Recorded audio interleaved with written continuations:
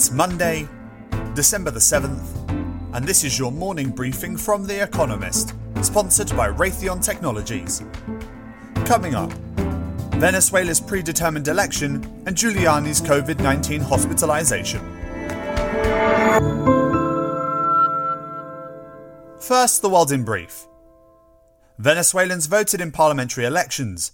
Nicolas Maduro, the country's authoritarian president, has taken steps to ensure he gets a majority in the legislature. He will thus cement his control of state institutions. Many opposition parties have boycotted the vote.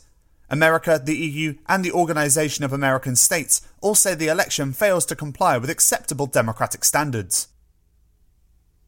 Indonesia's Social Affairs Minister Juliari Batubara turned himself into the police.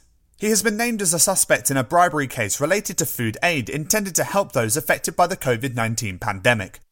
Anti-corruption agents had seized the equivalent of over $1 million stuffed into suitcases, backpacks and envelopes in a raid on Saturday. Rudy Giuliani, President Donald Trump's personal lawyer, was hospitalized with COVID-19. At Mr. Trump's behest, the 76-year-old has been frantically and fruitlessly trying to overturn America's presidential elections in the courts. Mr. Giuliani tweeted that he was feeling good.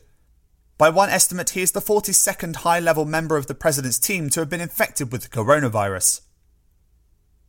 Alex Azar, the head of America's Health and Human Services Department, said every American who wants a COVID-19 vaccine should be able to get one by the second quarter of 2021. The country's regulators are yet to approve a vaccine, but one developed by Pfizer and BioNTech could be given the green light later this week. Thousands gathered in the square outside Moldova's parliament for the second time in 4 days, demanding that the government resign and that snap parliamentary elections be held.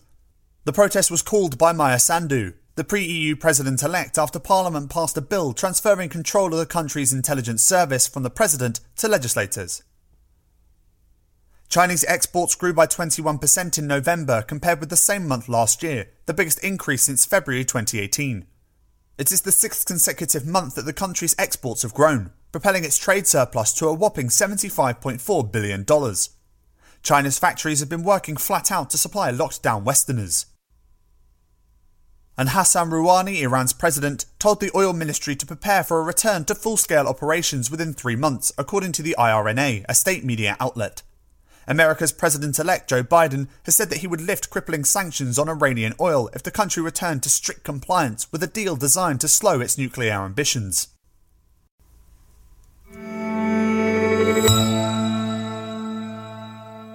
And now here's today's agenda. Reopening Redux. New York's schools. Some of New York City's public schools reopened today, again. After a rise in the COVID-19 infection rate last month, Bill de Blasio, the mayor, closed classrooms. Parents were upset that restaurants and gyms remained open while America's biggest public school system, which had few cases, stayed shut. Last week, Mr. de Blasio zigzagged. Now, 190,000 preschool, elementary and special needs pupils will begin a staggered return to spending 5 days a week in the classroom. Pupils must consent to random weekly COVID-19 testing. Middle and high schoolers will continue online learning, as will those pupils who have opted for remote tuition. Individual schools may close if infection rates spike in the surrounding neighbourhoods. That seems likely. The city's infection rate now tops 5% and continues to grow. The school gates may soon swing shut again.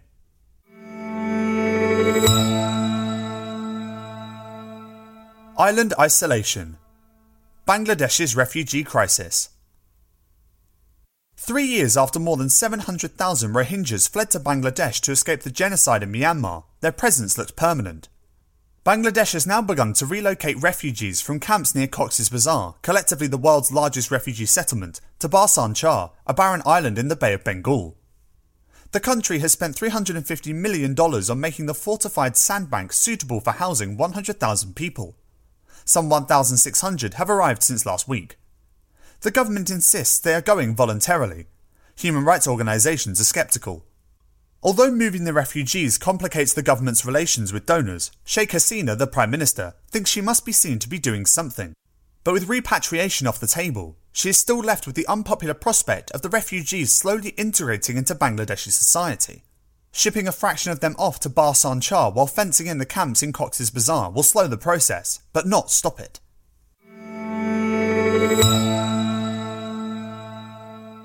Last roll of the dice. Brexit talks. Trade deal negotiations between Britain and the European Union were never going to be easy. And with less than 4 weeks until the end of December deadline for exiting the standstill transition period, the two sides remain at loggerheads. There are now hopeful noises that an agreement is in reach to allow EU fishermen access to British waters. However, Britain claims that, under pressure from France, the EU is making unacceptable demands on competition rules.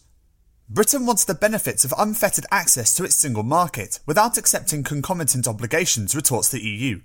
Raising tensions further, Boris Johnson's government plans this week to reinstate into planned legislation unilateral changes to the Northern Ireland provisions of the withdrawal treaty it signed earlier this year. The EU says such a legal action makes any trade deal impossible.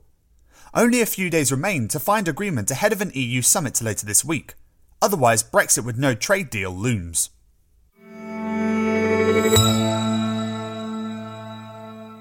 Eastern Bloc. The EU budget. Today is the deadline for agreeing the EU's €1.1 trillion, $1.3 trillion budget for 2021 to 2027, as well as a special €750 billion COVID-19 recovery fund. Poland and Hungary are vetoing the measures, angry about a provision making disbursement of the money conditional on respect for the rule of law. Mateusz Morawiecki, Poland's Prime Minister, says the mechanism could be used very arbitrarily and for political reasons. There is nothing arbitrary about the identity of the holdouts. Both countries' populist governments have taken flak from the European Commission over the erosion of judicial independence. Unless they back down, the EU will resort to an emergency funding arrangement for 2021. The long-term budget could still be salvaged at an EU summit later this week. That would prevent the financing of new projects. It would also hurt Poland and Hungary, both large net beneficiaries of EU funds. Mr. Morawiecki and Viktor Orban, his Hungarian counterpart, must choose between populist politics and economic common sense.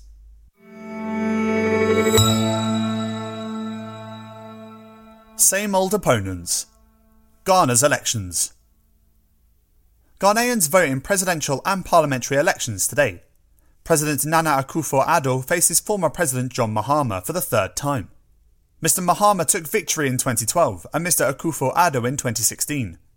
Many analysts expect Mr. Akufo-Addo to win a second term, though his centre-right party could lose its majority in parliament. He claims greater competence on the economy and points to promises he has kept, such as free education for older pupils. His opponent accuses him of failing to tackle graft, especially after Martin Amidu, the independent special prosecutor for corruption, resigned last month over political interference. No matter who wins, fiscal trouble looms.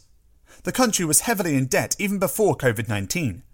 The IMF projects a budget deficit of 16.4% of GDP this year, the highest in sub-Saharan Africa.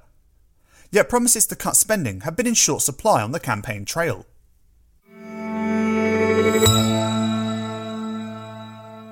Finally, here's the quote of the day from Cicero, who was assassinated on this day in 43 BC. There is nothing so absurd that it has not been said by some philosopher. That's it from the Economist morning briefing, available every weekday and on Saturdays.